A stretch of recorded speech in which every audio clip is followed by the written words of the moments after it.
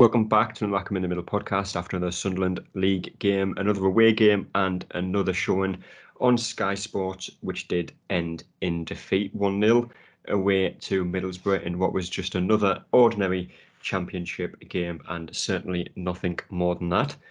First and foremost, John, we'll obviously get onto the game, everything that happened, obviously a few talking points, but, after a defeat, the main one is usually, we've dropped 3 points. Was the performance there? What could we have done better? But the one talking point from yesterday happened before the game, and it was obviously Ross Stewart, who dropped out of the starting 11 because he picked up, I think it was a calf injury in the warm-up. Obviously, he missed the game, and Tony Mowbray, in his conference after the game, obviously he hasn't had a scan yet. He's going to go for a scan, and we'll be able to assess the kind of severity of the injury and see how long he's going to be out for, but the immediate reaction didn't sound good.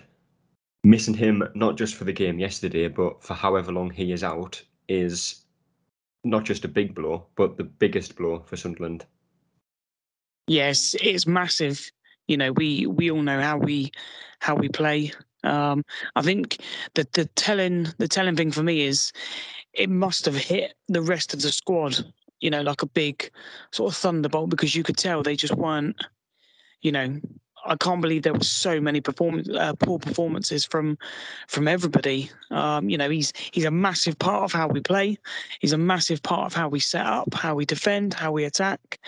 And he's probably in the form of his life, hence we're clamouring for him to get a new contract. But yeah, it shell-shocked everybody. There's probably a frustration of why have we not got any backup plans, and that's tactical wise from the coaching staff, regardless if the manager's gone, because there should have been still, action plans in place that if it does happen, because ultimately it could happen. It's been the one worry for every Sunderland fan for the past 6 to 9 months.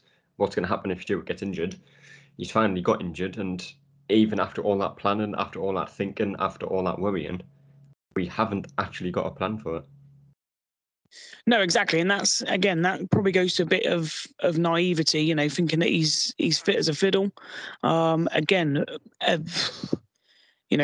can come out with his little, interviews and his little press releases, but ultimately, we needed someone in that position. Yes, all right, we probably had irons in the fire, but for us not to find, somebody who can come in, obviously no one is going to come in and fit the bill. I think we're all going to agree that, because Ross Stewart is a fantastic player.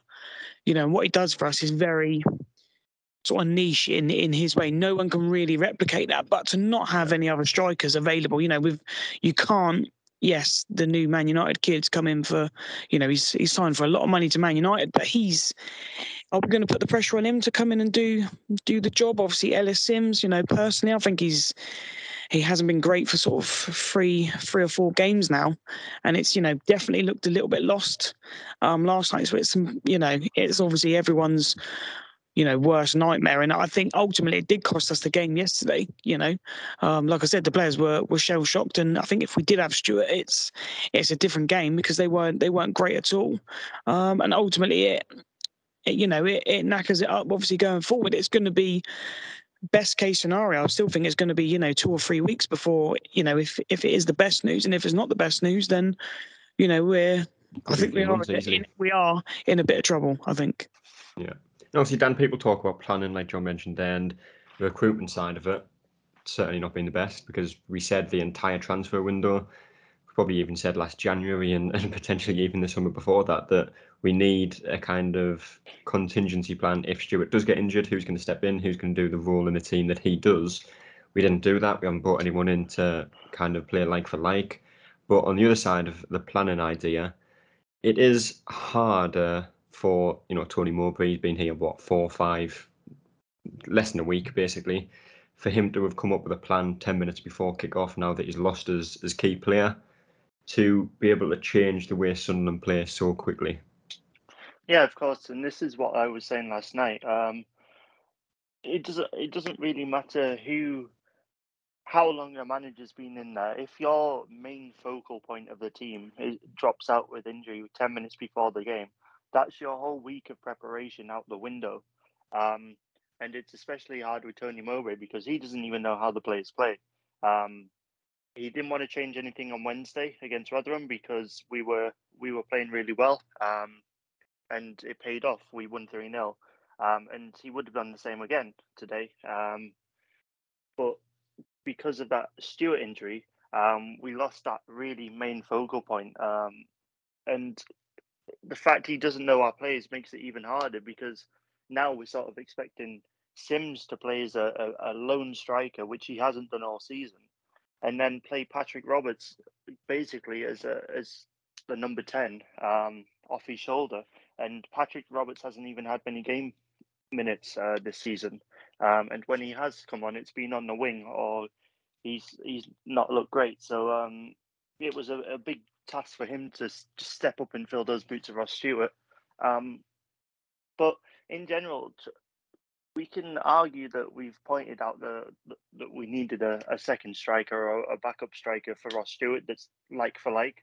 But there's a massive shortage of strikers in the world at the moment. Never mind a striker that can drop in deep, pick up the ball, create things in the midfield like Stewart does, but also has the pace to get in behind as well. There's very rarely any strikers that can actually do a blend of both. And we really saw that yesterday with what we missed. Ellis Sims is a great at bullying his man and like holding the ball up, bringing the ball down and giving and playing give and goes, but he doesn't have the pace to get in behind like Stewart does. So we can argue as much as we want that we should have had another striker in the cards, but because there's not many on the market available, or the ones that are available are either very expensive or they don't want to be a third choice striker. So it's a bit like we could throw stupid money at a striker, but would they actually want to come and be third choice? I mean, you could argue that they would. That's their job to fight to be first choice, but at the start when they come in, they're going to be a third choice striker. So it's not great for them if they've been playing first team football regularly, getting 90 minutes. So it's a bit difficult, and there's, like I said, there's not many that really can replicate Stewart anyway. So I can't really see anyone who we would or could have brought in that would be able to do the job that he does, especially because he's a taller man as well. So he can bully those defenders, get on the end of crosses, etc., whilst getting in behind. So it's a very difficult one for us. Yeah. And obviously, there is some leeway for the game yesterday, John, because like I said, you know, if you lose, like I say, your key player, your best player, the most important player to the team, you know, we've mentioned what he does for the team, not just scoring goals, but, you know, if Sunderland are struggling to get the ball out of defence, he is the focal point, get it up to him, he'll hold it up and we play from there. He drops deep into a kind of midfield role, you pick the ball up and link it up and we attack from there. Not having that is going to have a big impact on the game, especially when it happens 10 minutes before. But with how long Ross Stewart's been at the club and how long some of these players have played with him and trained with him, even going back to under Alex Neil, you'd think that players would still have an idea how to play without him. And based on the game yesterday, we just looked lost for ideas without being able to just play it into Stewart and kind of hope for the best. Yeah, we did. We did look very lost, and I think we were, you know, maybe it was our own downfall. You know, when the centre backs have got the ball and sometimes we're pressed, we have got that focal point of Stewart running the channels or dropping in, and that is an out ball a lot of the time. And as soon as you take that out, you know, it's a case of, right, well, we're going to lump it anyway. And like Sims isn't going to hold the ball like Ross Stewart does. So you have to accept that. So then obviously we try and play through the lines. And, you know, there was just so many poor performers. You know, we probably go right through the team. I thought first half Dan Neil was atrocious. You know, as much as I love him, he couldn't string like one simple pass. You know, we'll probably get onto Jack Clark. Just, you know, we expect him to, you know, after what he done Wednesday, should be on, you know, on cloud nine. Didn't really do anything. And what he did do is, you know, how many balls did he hit out of play just easily? You know, Patrick Roberts has been fighting for an opportunity, you know, to have a place in the team, and gets in the team and probably out of position a little bit, but just sort of, you know, looked lost. And I think you can put it just down to, it was just a bad night all round, and it does show you how heavily we rely on Ross Stewart. And obviously, I get Dan's point, but I was probably more of a case of just getting. I know it's easy to say, even someone from League One, just a big, sort of lump who's probably happy to accept that he's not going to be, first and second choice, especially when you play two strikers. You need that third one. Obviously, we went for Broadhead still. We needed him. And then the club thought, we don't need, they've gone down the route of not needing someone. So, that's the frustration now, because I think if we did have someone else to play in that position, although it's very tunnel vision to play the same way, because I do think we need to mix it up. I think if we had those strikers, we still could, we'd have got a good result last night. I think, if Stewart played, and maybe if we had another focal point, no one's going to be as good as Ross Stewart. We know that. But I think it's still, it was the start of our downfall. But yeah, the rest of the team as well, barring one or two, were really poor. Yeah. And obviously, Ross Stewart's injury, Dan, wasn't the only one that happened yesterday. Dennis Cirkin also went off injured in the second half. And obviously, like I say, we'll get onto the game and the performance and everything about that shortly. But obviously, he went off injured. And two positions that people kind of looked at in the transfer window, and it continued to linger, and it went down at the last minute, and we didn't end up bringing anyone in, was obviously striker. Like we've already mentioned, we kind of thought we were short up there. That's starting to kind of show its true colours now. And then the other one was at centre-back. Obviously, Van Heck was kind of targeted for a large part of the window. He looks like, well, he is staying at Brighton, and he's going to feature for them in the Premier League. You're also looking at full-backs with Dennis Cirkin now injured.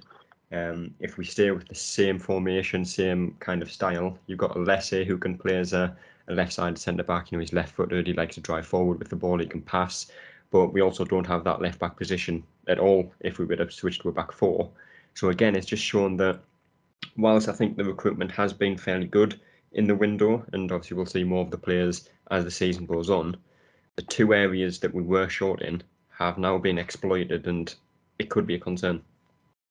Yeah, absolutely. And I think everyone highlighted this when when the transfer window first opened. The two real areas we need to bolster.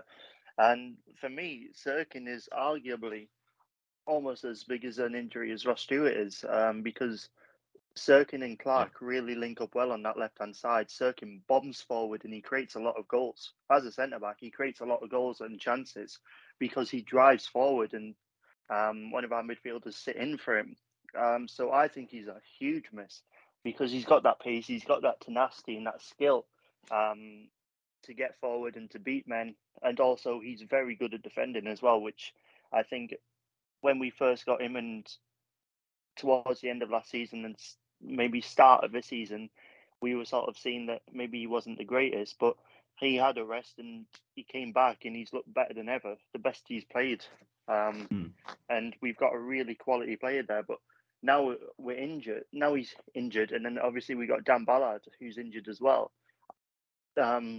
We're really lacking in that centre back department. Like you said, really, we've only got two fullbacks as well. We had Cirkin, we had Trey Hume. Gooch is a makeshift right back that has come in and done the job for us. So, God forbid Gooch gets injured because he's playing a lot of minutes regularly. We only have one actual fullback, which is Trey Hume, and he's had no minutes. Granted, he's looked all right when he's come on, but he's still not had much experience with us. So it is a worry, especially with Stewart going out. I can see us going to a 4-back formation, which is where I guess you would expect Alessi to come in or Trey Hume to go left back, which is unnatural for him. So I think if the club haven't started already, they really need to be looking at January targets. And I guess our only saving grace this year is that the World Cup is in November, so we get a month break there, where hopefully all of our injuries can come back in the middle of that World Cup period and then get fit for the season starting again in December. Yeah. So, I guess in a normal season, we'd be really worried because that Christmas period and the run up to it is crucial for a season. You can either really make or break your season in that period of time between November and January alone. So in a normal season, I think we'd panic more. And our saving grace this year is the World Cup, but we don't know what the board were thinking. We can't really say what their strategy was, but I think every single fan and their dog understood and realized the issues we had, and everything that we said could happen has come true. So it's going to be a real testament to the board to see, have they actually played the card right of the transfer window, because now it's up to Tony Mowbray to get a starting 11 out that can change a game. Because as well, last night, if you looked at our bench, granted we got a couple of new signings to come in and start to get on the bench, but our bench, if we need a goal, we've got nothing on the bench to really chase a game and make something happen. So there's a lot of things that we really need to look carefully at and think about how we're going to attack the next couple of months, because I would be shocked if we didn't get another injury in the next couple of months till November. So it's going to be a huge make or break period for the board, and a real big tough task for Tony Mowbray, who's now really got to knuckle down and understand the squad and get a plan B and a plan C going, whether that's a new formation, whether that's, I don't know, playing Jack Clark at striker back where he used to play, and then bringing Amad Diallo into the left-hand side.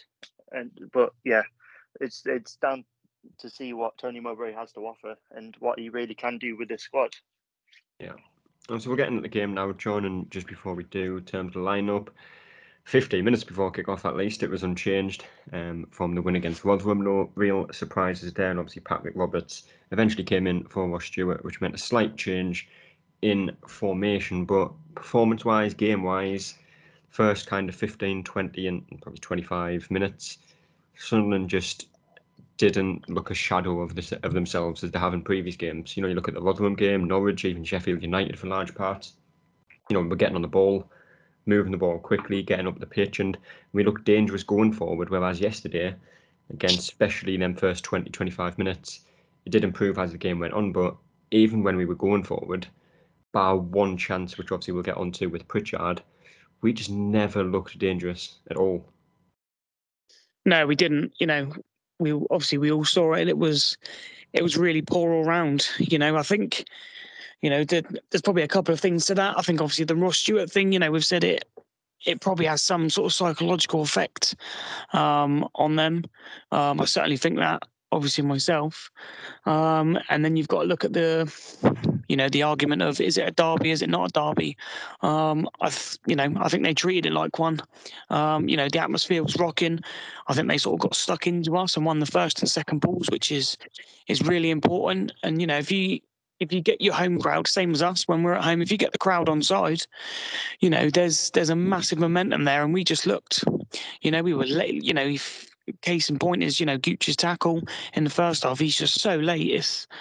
You know, and normally those are the types of things that he mops up quite easily. And saying about Dan Neil, who can't string a pass, it's, you know, normally he's probably one of the best passers, you know, that we've had at the club for a long time. And it just, first, you know, I'd say most of the half, to be fair, it was really, really poor. And, you know, I put that down to a few things, but yeah, it's not what we're expecting of. Obviously the press helps, you know, again, going back to Ross Stewart, he leads the press.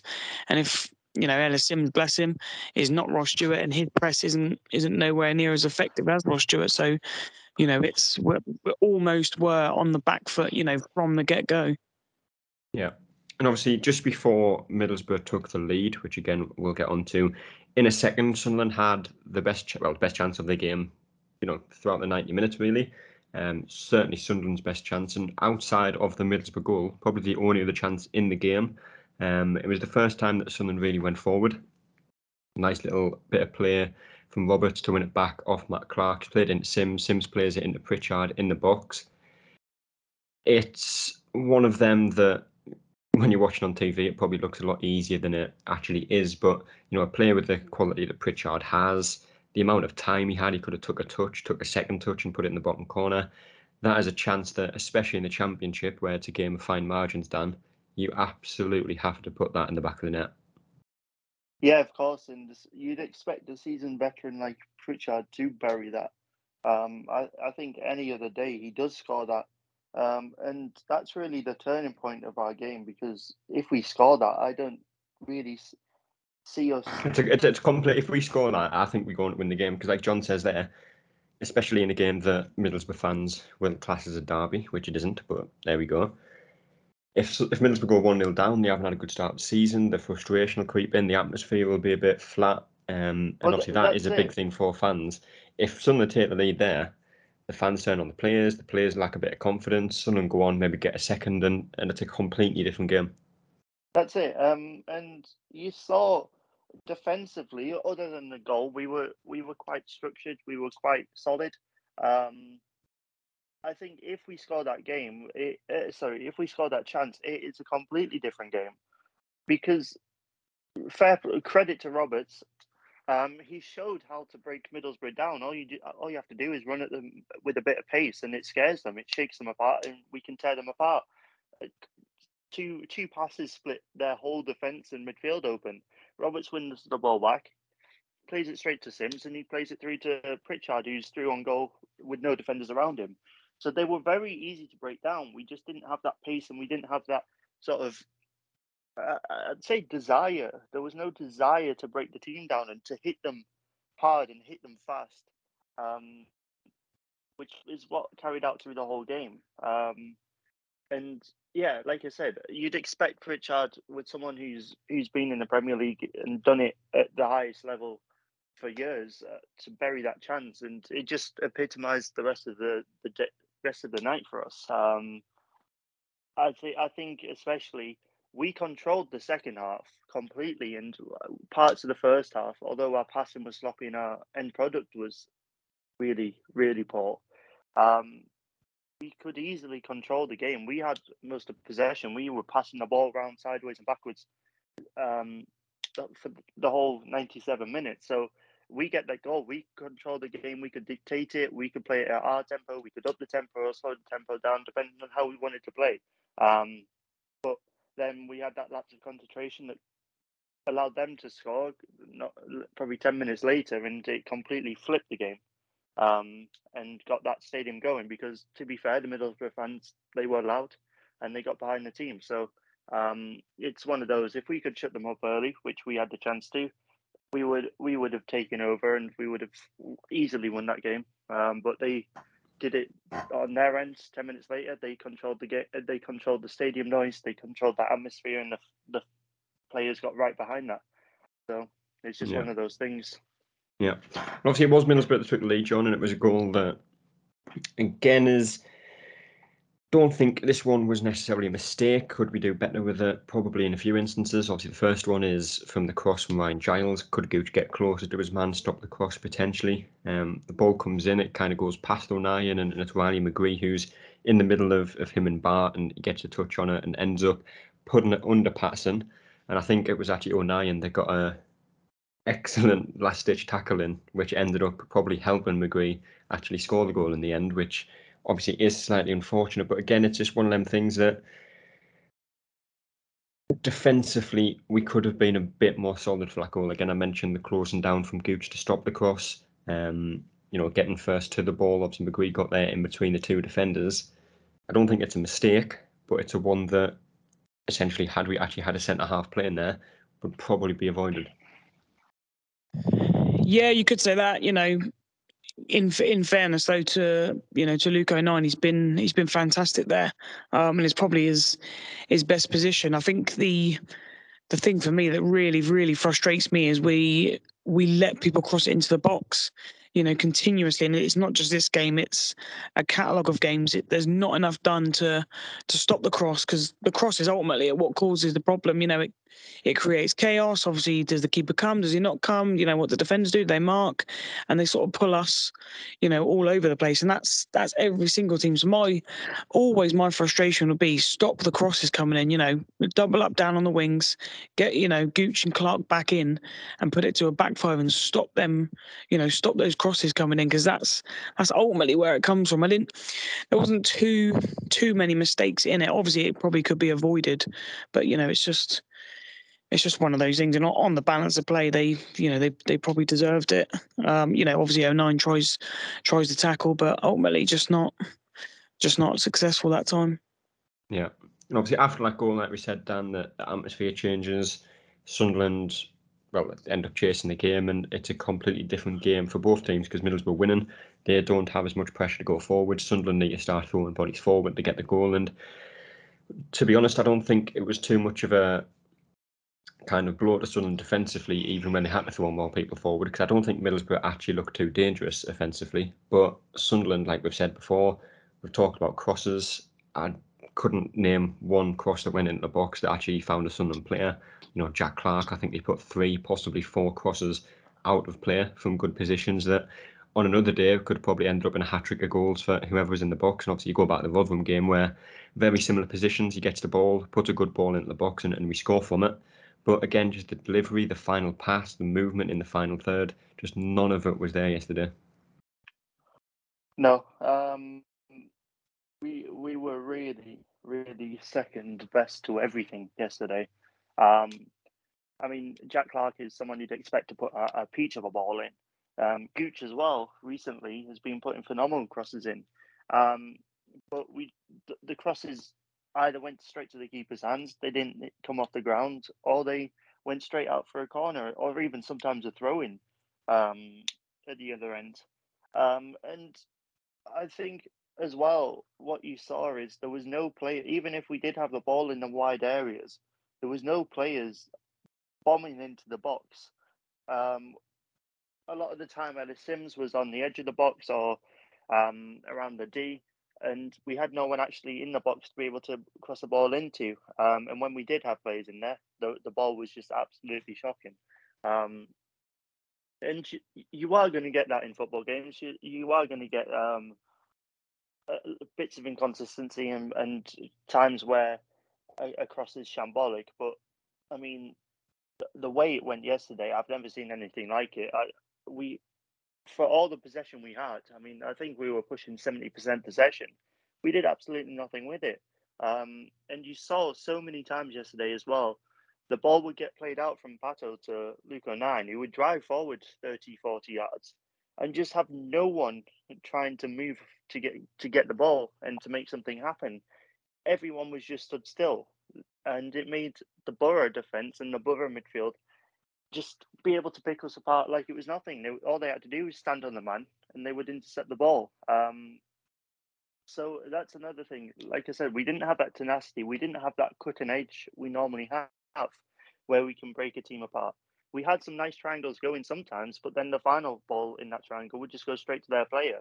There were so many times where we had the ball at the back and we just passed it straight across our box or straight across the our goal face 20, 30 yards out, and a couple of times that Borough striker almost got on the end of it. Like it's been a long time since I've seen backwards and sideways passing for us, and half the time we couldn't even do it well. I'm just looking at the stats here. We doubled the in passes. We were pushing 70% possession, and we had nothing to show for it. Absolutely nothing to show for it. So it was just an off performance from everyone. I don't think there was really one player in that team that looked comfortable or looked really like good. Really, even Pato looked a bit wobbly with some of their shots, which I thought should have been fairly simple saves. The parry went straight to the 6-yard line rather than out for a throw-in or whatever. But it's just an off day. It just shows the characters that I guess we need to build still. We've got a young team. They've never experienced a rivalry like that before. They've probably never realised what an atmosphere like that could do to you. You could say how much it doesn't affect you, but then when you're on the pitch, it might affect you. So there's a lot of factors that could go into it, and we just need to build them up a lot more and get them used to that sort of hostile atmosphere. Yeah. And obviously, the game kind of followed the same pattern the entire duration of it, John. Sunderland, like we said, they had more possession, but again, just never really looked dangerous with it, never looked particularly threatening, bar that one chance for Pritchard. Made changes, some of which were interesting, I think, to say the least. Pritchard and Roberts coming off, Gooch coming off as well. Ahmad made his debut. Embleton and Diaku, who a lot of people have forgotten about because, quite frankly, he hasn't featured all season, I think, to be honest. I could be wrong on that one, but he certainly hasn't featured much.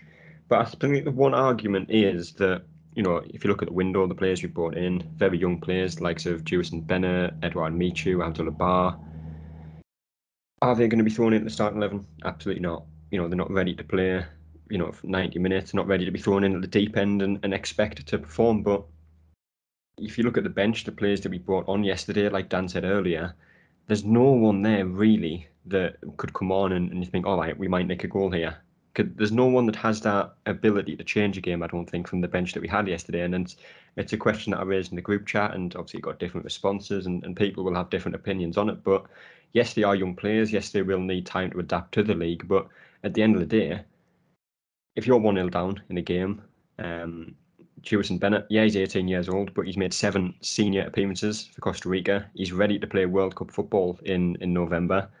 There is not a chance that he's not ready to feature 10 minutes off a bench in a championship game and just see what he can do. No pressure, go out there. If we lose the game, we lose the game. We're already 1-0 down. Best case scenario, he comes on, makes a difference. We take a point out of that game. It's something that I've never really quite understood, that one. Yeah, I think we're always going to be a little bit, reluctant. Mowbray's only just inside the door, so he's going to be relying on what the coaches have seen. And to be fair, the coaches probably haven't seen, anything of Bennett or Michu or Bar. And like we say, they are still young. They're in another country. It's going to be ultimately they seem like ones for the future, don't they? We're not really going to chuck them in a deep end. Obviously, I'd like to see us be a little bit more bold. Like even if we, use them for, sounds weird, but use them for the home games, let them sort of bed themselves in on them. If we're playing Rotherham, we're sort of 3-0 up. I'm sure you can bring on 1 or 2 for, just go around, stroke the ball around, have a go, and ease your way in slowly. But it is a frustrating one, especially as we've gone with 3 of them when we could probably have swapped one of those out for a person who's played a lot of games, I don't know, in League One or the Championship, who can come in and just do a job that we need. Because as you say, we're looking at the bench. Obviously Diallo's probably the one who's most ready and looked okay. Obviously he's probably not on the same wavelength as our players and vice versa. But he's maybe one to watch. I'm not quite sure what we're going to do with Diaku, because I probably would have got rid of him. Alex Neil didn't really fancy him. He wasn't in the squad, up until sort of 15 minutes before kickoff, and all of a sudden he's sort of given 15 minutes to play, but he wasn't trusted, by Alex Neil in any way. And they can pretend he's injured, all you like, because as soon as Alex Neil's gone, the injuries have all dried up all of a sudden. So he doesn't really trust that. And again, you go to the other players on the bench. I'm not really sure, Embleton is a player who's going to come on and change a game. I'm really not, and I do want to be, but I'm not really convinced by him. If he left in the summer, I wouldn't have been, too distraught about it. You want these players to come on and make a difference, and I know this is, this game's real isolation, but just simple things, coming on and be able to cross a ball into the box. And you're expecting Embleton, all right, he had probably a shot, which was quite a simple one, but the other cross, the keeper comes out, takes this thing out of the game, and it's still very much a frustrating one. But yeah, we've got to look to the bench to be a lot more, to come on and do the business. Obviously, normally we'd have Patrick Roberts to bring off the bench, and it's only him or Embleton who you'd say make a difference. So yeah, Obviously, it's going to be, what can Mowbray do on a training pitch? Are the youngsters ready? Are they good enough? Law of averages said that maybe one or two of them aren't going to be good enough. But it's one of those we've got to wait and see. Yeah, and I'll go back to you again on this one as well, John. That obviously we've spoke about the recruitment model quite a lot in the past kind of 2 weeks.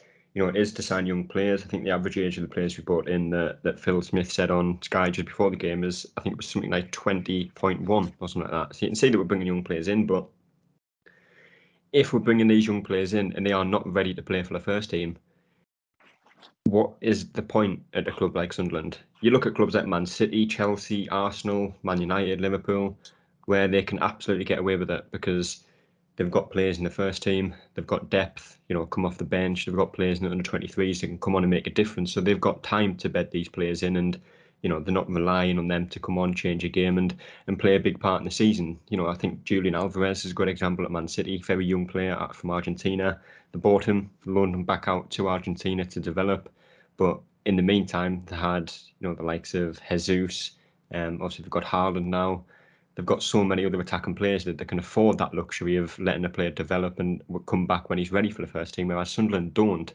So having these players come in, if they're not ready to play for the first team now and might not be for the foreseeable, we are very short of players. Yeah, we are. There must be some, if you're bringing in Bar, Abdullah Bar, and by all accounts his highlights look okay. Obviously I haven't really seen too much of him. I don't think any of us have. And then you're letting Winchester go. Whose decision is that? Because for me, I'd happily have Carl Winchester in the centre midfield, to come on for Corey Evans or for Dan Neil instead of him. And why is it, like you say, it's okay signing these players, but why are we signing like 4 of them? Michu has played for Paris Saint-Germain last season. He's played with Messi. He's played with Neymar, but he's not ready to come in and play in Armada. And we're not talking about, go straight in and start and flourish, but at least get in the squad and get him minutes. Even, yesterday, give him 10 minutes. Just get his foot inside the door. It might ignite something. It might trigger something. Obviously the Costa Rican one, it was telling in Neil's interview when he signed, he said, he's one for the future. Well, yes, we can build for the future. Building for the future is brilliant, but let's not let the long-term goals get in the way of the short-term goals as well. There has to be a balance. If you're building for the future, you've got to build for the present as well. And based off the players that we've brought in, the words that have been said on them players, we are only building for the future and not building for the present time. Yeah, it does. It does seem a little bit like that, and Speakman's come out and done a, sort of half another, sort of statement, put it out there, almost like defending it a little bit, which if he feels he has to come out and do that, or whatever. But we just want, the short-term goals to match the long-term goals. They have to marry in. We don't need to sign 4 youngsters. We needed probably 2 youngsters and 2 experienced players. God forbid Corey Evans pulls up, which has been known to happen, probably one of our best players this season. Who do we then look to put in midfield? I think that's the thing as well, though. If you're not going to play the likes of Bar, Michu, Bennett, whoever, they're essentially our backup players at the minute. Like you say, if Corey Evans gets injured, you're then having to throw Bar in, who's not played yet, not made an appearance, not came on, not had any minutes. Then you are throwing him at the deep end. So again, like I say, if you had him on the bench yesterday, possibly a little bit too early, but especially on Saturday, give him 10 minutes, give him 15 minutes, get him used to it. And then if that happens, Corey Evans does get injured in a future game, he's experienced what it's like to play football in this league. He's experienced the physicality, the pace of the game. Throwing him in the deep end will be more of a risk than anything else. Yeah, exactly, and that's the thing. Are they ready for it? One bad performance, we know, can shut a player's career down at a club. If Michu comes on as an absolute shocker, there's going to be a hell of a reluctance for Mowbray, to put him in.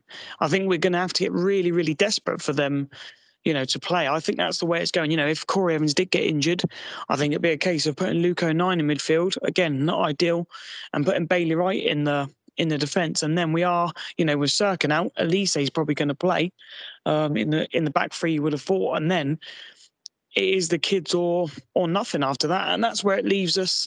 It leaves us short. Like we're saying, fair enough. Get some kids in. By all accounts, our kids in the academy are very good. So let's not try and block their pathways as well.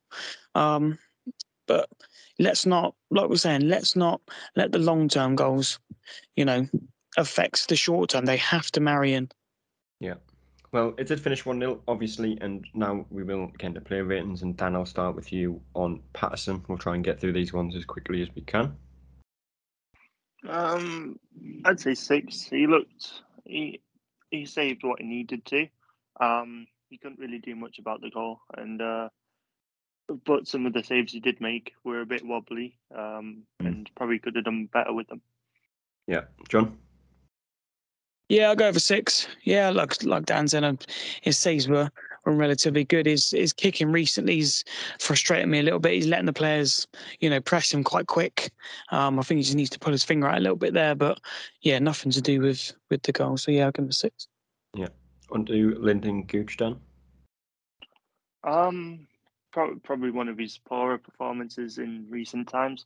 As much as I love him, I'd probably give him a 5 because he got brought off early. A couple of dodgy tackles, and really poor crossing. So yeah.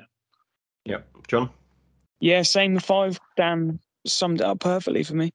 Yeah. Luke 9 again, right side of the back 3. Go back to you for this one again, Dan. Slightly at fault for the goal, but I thought he was one of our more awake and more enthusiastic players yesterday. He constantly got the ball and drove up and tried to get the clock turning and ticking over. But every time he drove forward, everyone was just stood still. So can't really fault him with that. A couple of good blocks, body on the line sometimes when he needed to, and a couple of good tackles. So probably be one of my only 7s that I'd give out. Yeah. And John, for you? Yeah, same. I'll go for 7. Yeah, he was one of the ones who, really did stand up and, and demand the ball a bit more especially in the second half. And, battled well against everything that came his way. Yeah, 7. Yeah. It's especially as well with 09 as well. He's only small as well, but he was the only one that could really deal with their Muniz, who's like 6'5" or whatever he is. Danny Bart seemed to struggle against him. So fair play to him. He had someone much taller, much stronger against him, but he was still winning most balls, going up for headers and winning them. So he's really shocked me in this league. I thought he'd really struggle in the championship, but he is. I mean, I met him personally, and the work and effort he puts in at the training ground, you can see why he's performing so well in this league. So he's really opened my eyes. I didn't think he'd do as well as he has, but he seems to be our only consistent performer. Yeah, that is fair. Danny Bart in the middle. I thought he did fairly well throughout the game. Dan won headers, won the tackles, few fouls given away that probably didn't need to be given away. But overall, Danny Bart for you? Probably a 6. He was more at fault for the goal. It ricocheted off his. No, he couldn't get to the ball. It was a really weird one. And I don't know. I don't think he dealt with Muniz as well as he could have done. He's a big centre back, and he didn't win a lot of headers against their forwards. So I'd probably go with a 6 or pushing 5. Honestly. John, for you? Yeah, I'll go for 6.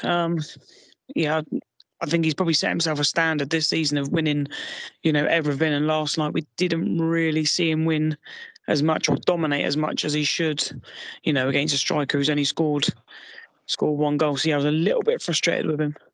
Yeah.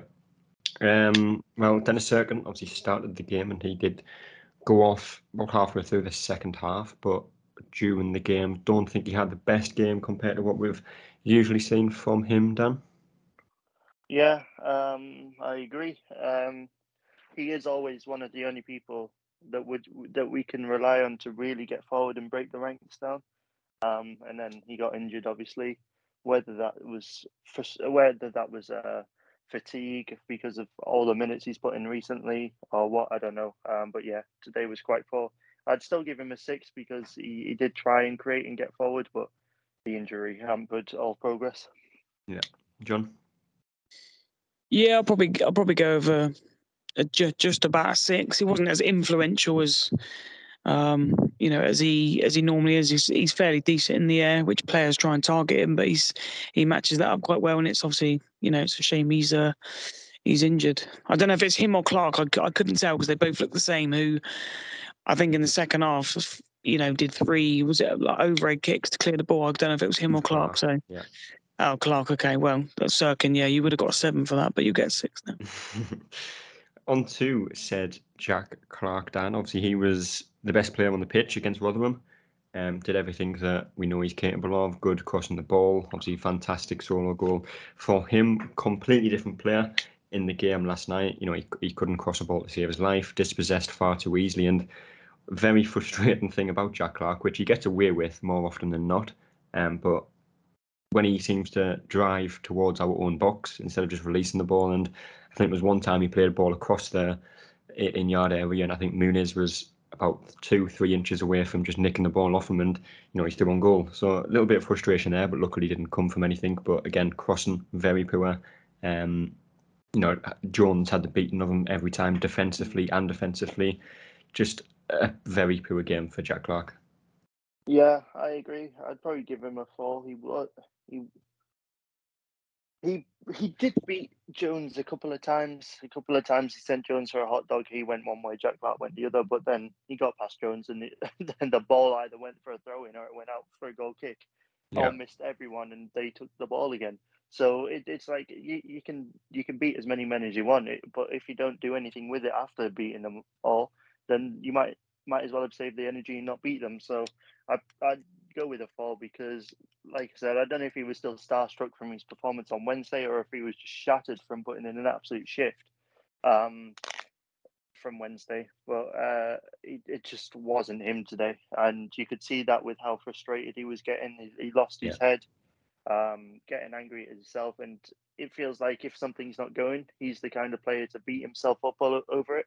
And I think that's something that Tony Mowbray probably will be able to influence with himself and get that mentality sorted, that if something doesn't go your way, you get up, you get over it, and you keep going, until you score or you get an assist or something. So I think that's a moulding that Tony Mowbray will do, and time will give that. But yesterday, it just really, really wasn't his day. Yeah, and obviously he'll have better games than he did yesterday, John. But just overall, every kind of aspect of his play was very, very poor. Yeah, really, really bad game. To be fair, nothing really came off, and again, frustrating that he keeps turning back and running back with the ball sort of across the pitch a little bit. We need him to stay wide, and that's where he's most effective. And the one or the couple of times he did actually get through, end product was just awful after a goal and 2 assists. Last week. So yeah, bad day at the office, but we'll maybe let him off. But yeah, really, really poor from his standard. Yeah.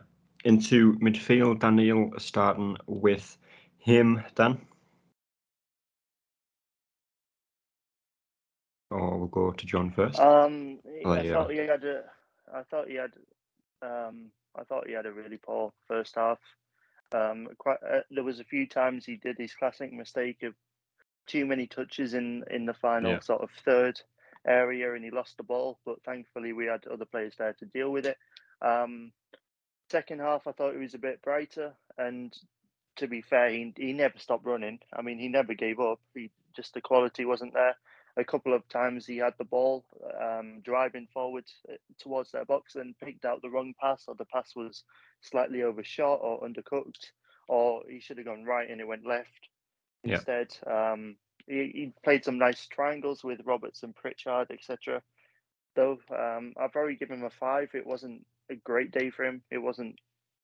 First half could have been a 1 in my opinion, but he sort of, because he never stopped running, he never stopped trying to make something happen, or he never stopped trying to get forward and drive through their midfield and attack. I'd probably give him a 5. Yeah, as fair, John. Yeah, I'll go over 5. We said earlier, first half was really poor.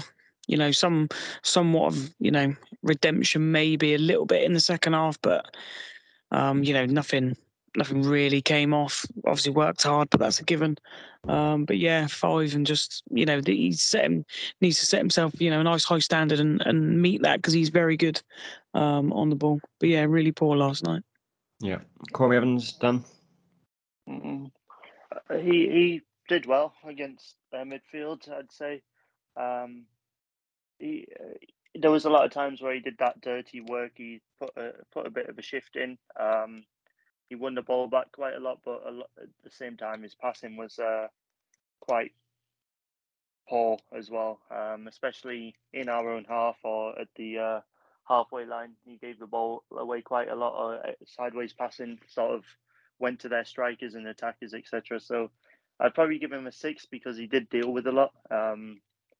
But in general with the midfield, the clockwork that we normally see in the transitioning and switching around, it just didn't feel like it was happening. There was no pressing, etc. So probably a 6 because he was probably the best midfielder, but still not great. Yeah, John, for you. Yeah, same. I go for 6. Did a lot of the donkey work that we probably missed. I only saw him pop up 1 or 2 occasions, sort of pressing. But yeah, just a bit. I don't want to say anonymous, but sort of didn't really notice him. Yeah, that is fair. On to the front 3, Dan, who quite frankly neither did too much. I don't think these 3 will take too long. But first of all, Alex Pritchard. I thought that was one of his worst performances. He should have buried it in the first half. 10 minutes in, that would have set the game up completely different. And then after that, his passing was poor. Every time he got the ball, he'd look for a through ball that wasn't on, or he'd overhit it, or he would get tackled. He'd get the ball, he stood still with it and tried to find something rather than driving forward and trying to potentially even take on a couple of players. And then he got brought off as well early, which is never a good sign. I'd probably give him a 4 if I'm being really honest. I really didn't think he did he did anything special yesterday, and we're going to get that from him. We rely on him so much to be in that number 10 position and really making things work, and it just so happened that yesterday was one of his days. Yeah. We'll just move on quickly to these last 2 players. Dan, Ellis Sims. Ellis Sims brought the ball down well, bullied their centre-backs a bit, but he's just no Ross Stewart. He really isn't. He doesn't have the work rate. He doesn't have the pace either to really beat men. We saw him get in behind, I think it was Dale Fry a couple of times. But he did nothing with it. And every time he shot, it was from the most obscure angle as well. I give him a 5 because he didn't really do much wrong, other than shoot from dodgy angles and put it 50 yards over the goal. But he's not going to be able to fill the shoes we need him to fill. Yeah. And last but not least, Patrick Roberts obviously came in for Stewart at the last minute. So probably a bit leeway considering he wasn't prepared to start the game. But overall, for him. To be fair to him, I thought he was quite bright. He had a lot of energy, a lot of pace. And especially with that Pritchard chance, he worked hard to get that ball back and then be the person that started that chance creation. He drove at the defence a lot as well, which worried them and caused some problems. But again, final product, he just couldn't get it off. He did well considering he probably wasn't prepared to start and hasn't had many minutes recently. So I'd give him a 6, but I mean, there's not much more he could do when a team just isn't playing well. Yeah. Man of the match, I think we'll skip for this game. But anyway, Millwall is the next game on Saturday. Just quickly before we wrap it up, if you had to go over the prediction for that game, what would it be? I mean, this is really tough to call. Millwall are a tough team to beat, and we could be potentially playing a completely different system. The optimism in me will say something like a scrappy 2-1 or a scrappy 1-0. But I could see it being a 1-1 or even a 1-0 away, a 1-0 Millwall win. So it could go either way. But I just know it'll be scrappy, it'll be tight, and it will really be a tough game. Yeah. Well, whatever happens, we will, of course, get a preview out for that game on Saturday to get what the Millwall perspective of this game is. And then, of course, on the Sunday, we'll have another reaction out to talk about everything that happens during Saturday's game. At home to Millwall, of course, 3 o'clock kickoff. But until next time, we will see you later. That's all, folks.